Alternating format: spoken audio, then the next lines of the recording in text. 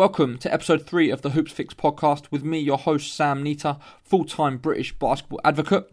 We're back. It's been about 6 weeks, hopefully not too long. We've got an interesting interview for you this week with the BBL Commercial Director, Leyden Dunbar. You know, the league has taken big steps forward in the last 12 months. A lot of that coincides with his appointment to help grow the league commercially. You know, there's been announcements over the last few weeks of partnerships with Spalding, which is a 5-year kit deal, Sports Direct, which is getting their kits in one of the biggest retailers in the UK, which is obviously massive, as well as a TV deal with Eurosport, and a number of other deals. And of course, BBL TV, which is the league's own online TV player, which is going to show, I think it's, close to 30 games over the course of the season for a pretty reasonable price. So yeah, it was worth, I thought, having a chat with him and kind of talking about how the growth of the league has come about and kind of what his role has been and how he's found selling British basketball to prospective companies and partners. So yeah, the interview's only about half an hour this time around. Didn't get a chance for much longer because he had to run to a meeting. But I thought it was still interesting. He still said a lot of interesting things. So yeah, have a listen. Let me know what you think. As always, my email is sam@hoopsfix.com. Email me anytime. Let me know what you think. If you've got suggestions for guests for future episodes, again, hit me up. So get subscribed on iTunes if you're not already. Leave a comment on the website and get some conversation going. And of course, it would always be much appreciated if you do like it and you do think this is worth listening to, then to leave a positive rating on iTunes to help the growth and encourage other people to listen and download. So yeah, here it is, Episode 3 with the BBL Commercial Director, Leyden Dunbar. Okay, so today we're joined by Leyden Dunbar, the Commercial Director of the British Basketball League. David, thank you so much for joining us. No, it's a pleasure, Sam. So let's start off just for people that haven't heard of you. Can you explain kind of what your role is and what it entails? Well, yeah, I mean, essentially, I'm a post-2012 appointment is the word I'd sum it up. I think a number of sports, it won't surprise anybody listening, that a number of sports were trying to be more commercially savvy post-Olympics. London 2012 was an incredible springboard for all sports, really, and I think a lot of sports took a view that they either took this incredible opportunity, really a once in a generational opportunity, to kick on and try and really push themselves forward commercially, or the alternative was they said, well, look, that was a lovely sort of party we had over the summer of 2012, but we're happy to return to the status quo. And what really excited me about the BBL was that they definitely, took the former view in terms of they were keen to sort of acknowledge that London 2012 wasn't going to happen every day. It was a unique springboard and a real opportunity to kick on. The organisation had lots of ideas, and I feel just needed somebody to help them implement them. And then what was your previous background before you joined the BBL? So for my sins, I come from a legal background as a sports lawyer. So my specialities, I guess, were always sponsorships and endorsements. I've worked across multiple sports in multiple geographical territories. But most recently, I worked in professional rugby.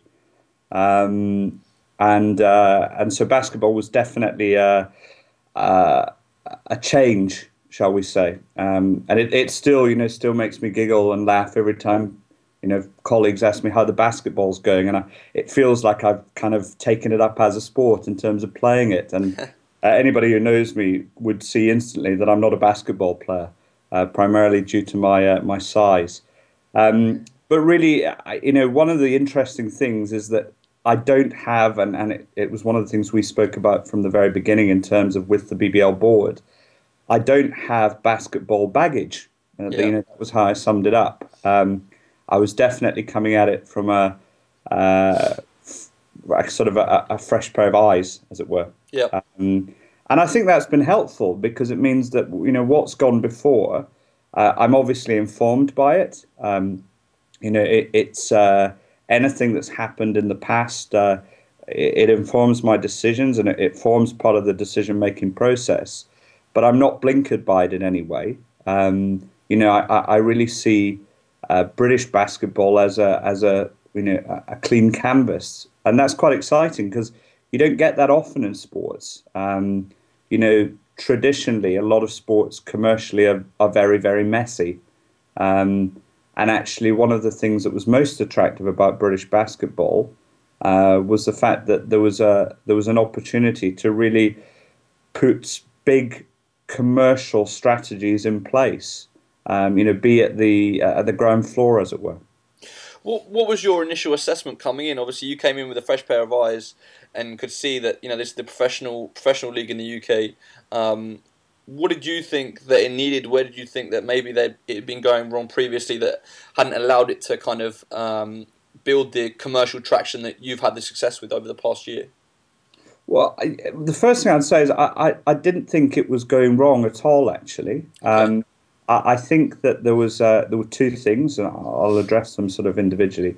The first was it struck me instantly, not being a sort of a basketball connoisseur, and I should point out, Sam, I think I'm getting there, having seen plenty of basketball over the last 12 months. Yeah. The thing that struck me straight away was that as a sport, I felt like the sport suffered from really low self-esteem, funnily enough. Okay. And I don't know if that had just come through, perhaps having a couple of, decisions not go their way, some bad luck. I don't know what it was, but it felt like there was a sort of not an appreciation of where they were doing really, really well. And this was, I guess, what a fresh pair of eyes can do, because I was instantly able to come in and say, well, actually, there are bits of this sport that are really, really exciting. And if I focus on just one, instantly I was drawn to Hoops for Health, the BBL's community program, or one of the BBL's community program. Yep. And the metrics there are really, really interesting, because if I give you, if I revert back to my past, in professional rugby, we always held, and this is in general sports circles, Premier Rugby's community model is always kind of held in quite high esteem in terms of having really great numbers, really great market penetration, and just, an all-round good egg in terms of the numbers of kids that they have coaching contact with. And the thing that struck me instantly was, well, here's the British Basketball League, and our numbers were already trumping Premier Rugby's in terms of, if you take last season's figures, Hoops for Health had coaching contact with round about, I think it was 250,000 kids. And that's at a network of over 2,500 primary schools spread across the length and breadth of the UK. And that's an incredible achievement. Yeah. But what I found really interesting was when you looked at some of the commercial information that was being put out about the league, I won't say it was buried, but it certainly came down the pecking order. So a lot of what I was doing was just sort of saying, well, actually, we need to, I guess, redress the balance of where we focus. What are the really interesting stories within British basketball that we need to be talking about, and more importantly, that we need to use to engage with external commercial partners. When you've approached, different partners, obviously you've announced a fair number in the past couple of weeks: Sports Direct, Spalding, Haven Holiday, Service Graphics, Eurosport. Have you found the BBL's quite an easy sell? I think if it's positioned in the right way, I think it is. Yeah, I think there are, sports marketing in general, I would say, goes through phases where there are definitely items that would become on trend. There are things, it's a terrible thing to say, but there are things that are definitely fashionable. And what's quite interesting is because of the global downturn, it's more and more difficult for brands to simply, write a big check out of their marketing budget on sports sponsorship, because sports sponsorship, I don't think, is ever going to be seen as as more than a vanity project in general, in terms of from a marketing budget. Yeah. And the way you can identify that is that in a downturn, sports sponsorship is always the first thing to be knocked off the kind of the to-do list, because it's it's a nicety, not a necessity. That's the sort of the soundbite.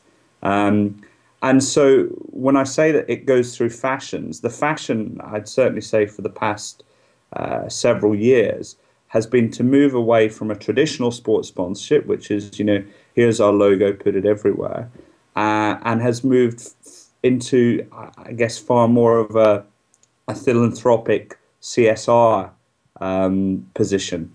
And just, for listeners, CSR is corporate social responsibility. So it's a move to say, well, actually, let's still get our brand out there, but let's do it in a more caring, sharing way. And that means that there's a responsibility on rights holders to position themselves knowing that that's what the brands are looking for.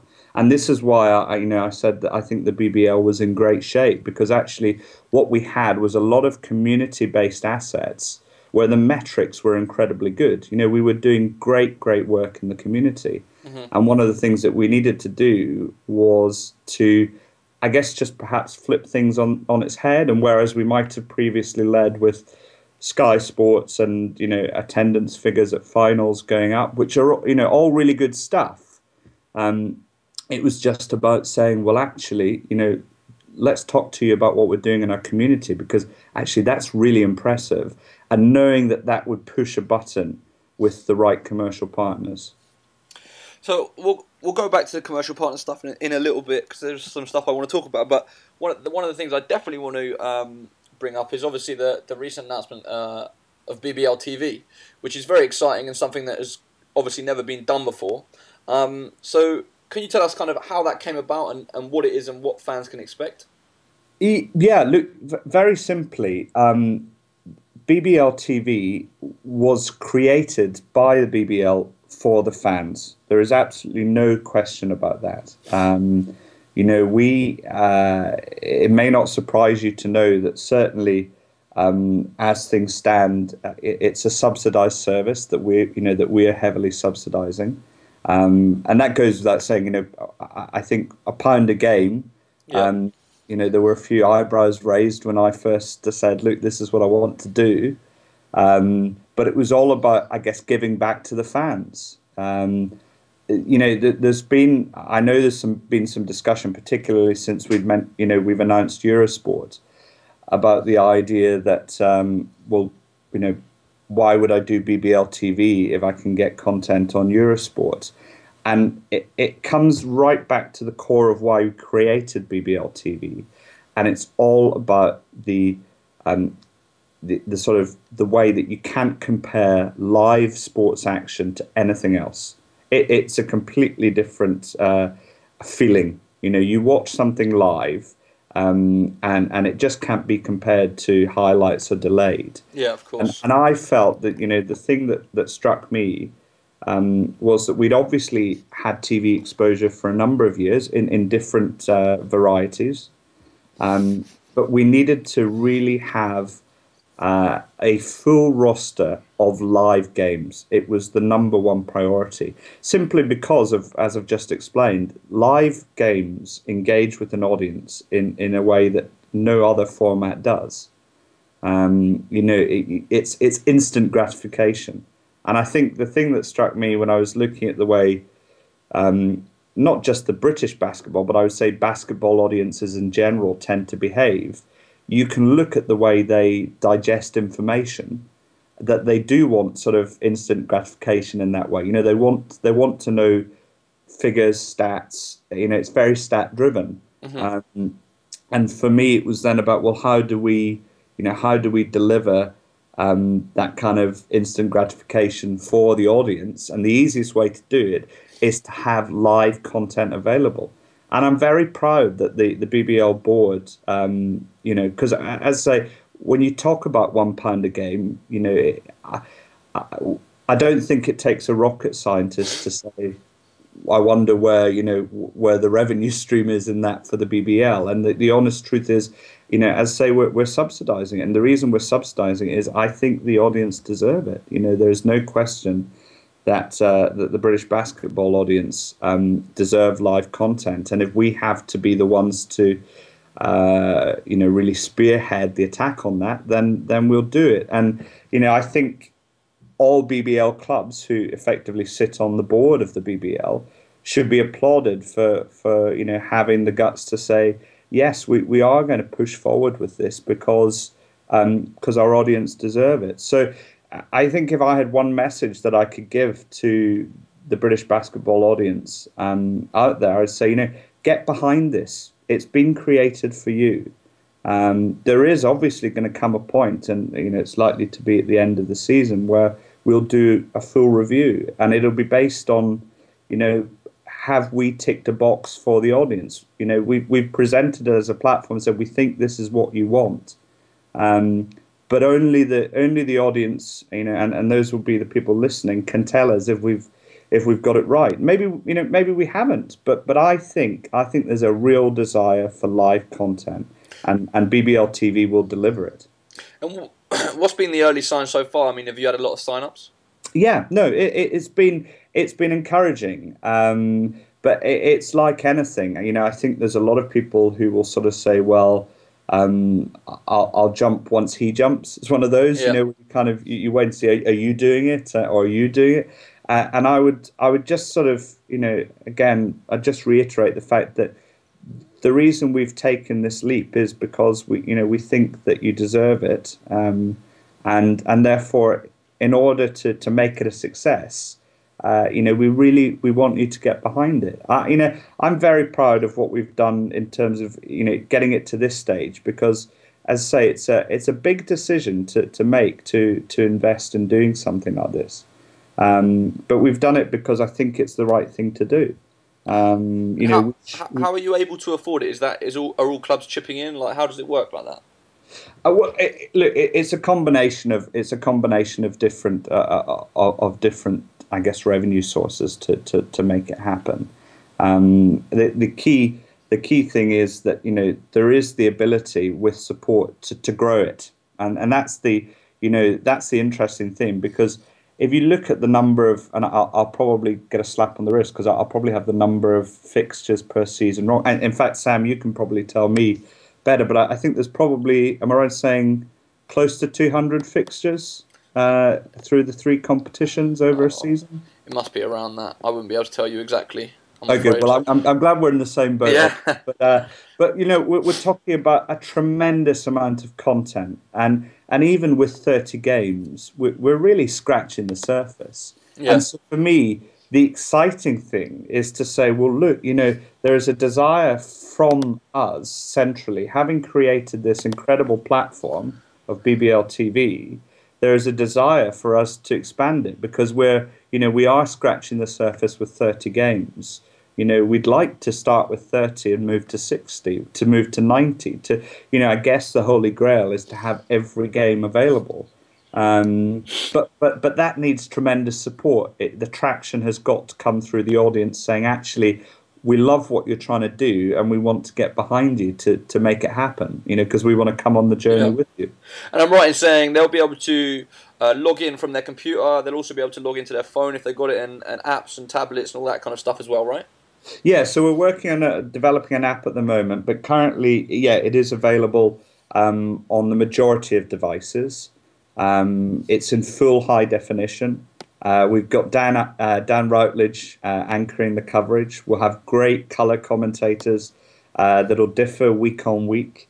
We're going, around the BBL. Every single BBL club will be featured in action in our 30-game package. So look, it's tremendously exciting. One of the things that I think is quite interesting is that we are leading the way, and this might shock a lot of people listening, in terms of there are a number of sports who are looking to what BBL are doing through the BBL TV platform to see if it works, because we're trailblazing, and that's quite exciting as well. We are, we're setting the tone where we're saying, look, this is something that we should be doing. And it's nice to have other sports look at you and say, that's innovative, and that's listening to your audience, and that's trying to deliver for your audience. And we should do the same. So let's move on a little bit from that. The Eurosport deal that's come up, some people are calling it a little bit of a step backwards.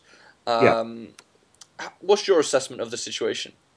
Well, absolutely not. I mean, I would say in my 12 months to date, I've certainly not taken a backward step. Eurosport was a very, very simple decision to make. We'd obviously had a good relationship with Sky, and we certainly haven't parted on bad terms with Sky in any way, shape, or form. But when negotiations started in relation to our mainstream broadcast output this season, I had one thing at the top of my agenda, and that was a regular slot. I made no bones about it that the most important thing for us to do was to take ownership of a slot and to create an appointment to view for British basketball. And that was simply because if you look at the figures, every area of British basketball has gone on one trajectory, and that's upward over the past, let's say, 10 years. And when I say every area, I'm talking about things like bums on seats at regular fixtures throughout the season, bums on seats at the BBL finals.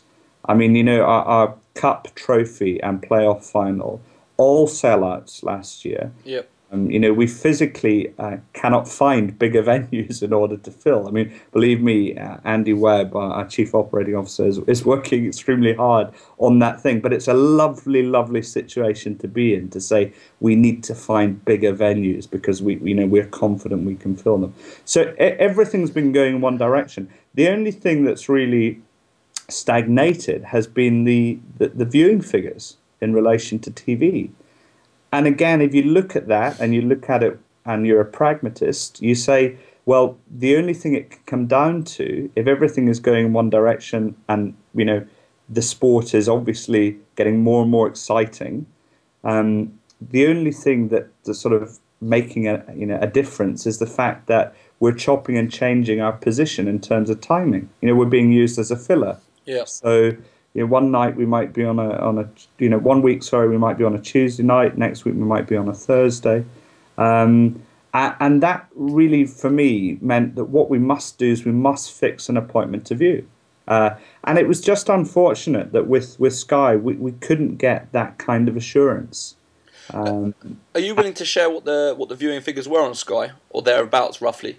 Well, I don't have them at hand at the moment, so it would be inappropriate for me to to put a figure on it. But what I can say is that we could do a lot better. And what was interesting was when we had our finals on Sky, which were what I would call an appointment to view, where you knew where that event would be because it was obviously live. There was a marked difference between that and the delayed content. So it really came down to that. Where can we secure a regular slot? Now, the second thing is that, and this is, I guess, all comes back to, why I would never call it a backward step. It comes down to marketing. We never had any marketing support from Sky. And a lot of that was because of the first part in terms of, how do you trail a show where you don't really know where it will be from week to week? Yeah. And then the third thing, most importantly, is that if you look at, let's face it, we were on Sky Sports 3 and 4.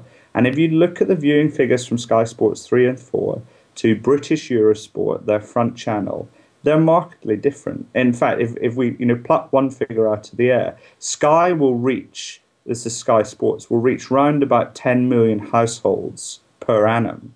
British Eurosport will reach round about, I think it's about 14.5 million households per annum.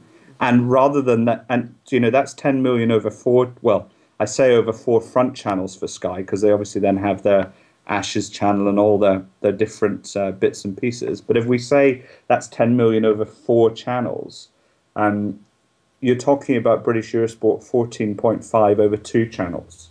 So the numbers, the numbers of people and the reach are far greater, and that's because the platform's available through, obviously through Virgin, through Sky, but then again we get another bite at the cherry by being available on BT Sports platform. Yeah. So I'm aware that we've got to wrap up soon because you've got to head, but a couple more questions before we do. Sure. What do you think the future holds for the BBL? Like over the next 12 months, what do you want to see happening? What are the priorities for you from a commercial standpoint? I think, we get asked a lot, and this probably won't surprise you, when are we going to hear about a title sponsor? And even from my very first presentation to the BBL board, which was, just over 12 months ago, I said, this may shock you, but I'm not looking for a title sponsor. And that was because there was a very deliberate commercial strategy that was put in place. And it was all about building confidence in the BBL brand. And that strategy was very simple. It was about creating a roster of brands who were non-competing and could set a really incredible foundation that we could build from. And so if you're asking me what I would like to see in the next 12 months, I would say we've made an incredible start in terms of we now have that solid foundation. We have that, what I would call a lockup of sponsors. They are, in some cases, global brands. They are brands that are certainly at the top of their game in terms of in their product sector.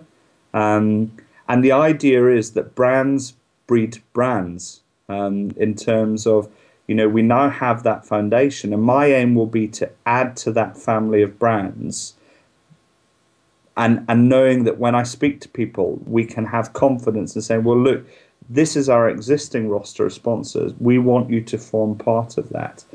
The long-term strategy is obviously to have a title sponsor, but the way I see it is it's far easier 3 years down the line to secure or pick a title sponsor out of your existing roster, having built real confidence and a relationship with them, than it is to cold call somebody and say, look, we've got a league, do you want to sponsor it?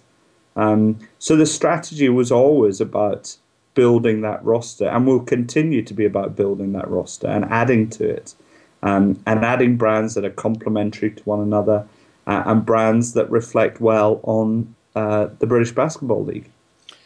And then finally, if you were to play devil's advocate to the BBL, what would you say are weaknesses that definitely need to improve for you to be able to move forward?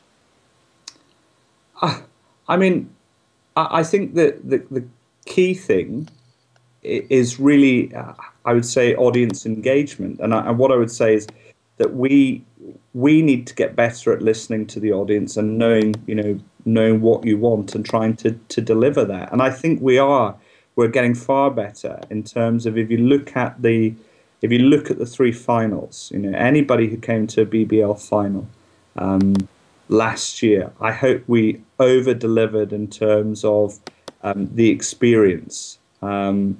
BBL TV, another great example of where we're trying to listen to the audience and to deliver and over-deliver on your behalf. So, I'd say that the key thing for us is to just keep listening and keep moving forward. There'll be no backward steps under my watch. I can guarantee you of that. It's all about pushing forward and also sticking to the plan. I'm actually listening to myself. I'm starting to sound a little bit like a politician, but we've got a plan. There's a plan in action, and we're all signed up to it. And so the key thing for us is to stick to it. Yep. We shouldn't sort of just bend with the wind. We've got a plan. We stick to it, and we'll get where we want to go. I think that's a perfect place to finish. David, thank you so much for joining us. It's been really, really insightful. I really appreciate your time. No, well, look, Sam, I'm pleased to be able to speak to you. Pleased to be able to speak to the Hoopsfix audience, and I'll look forward. This is going to be an exciting season. So, may the best team win.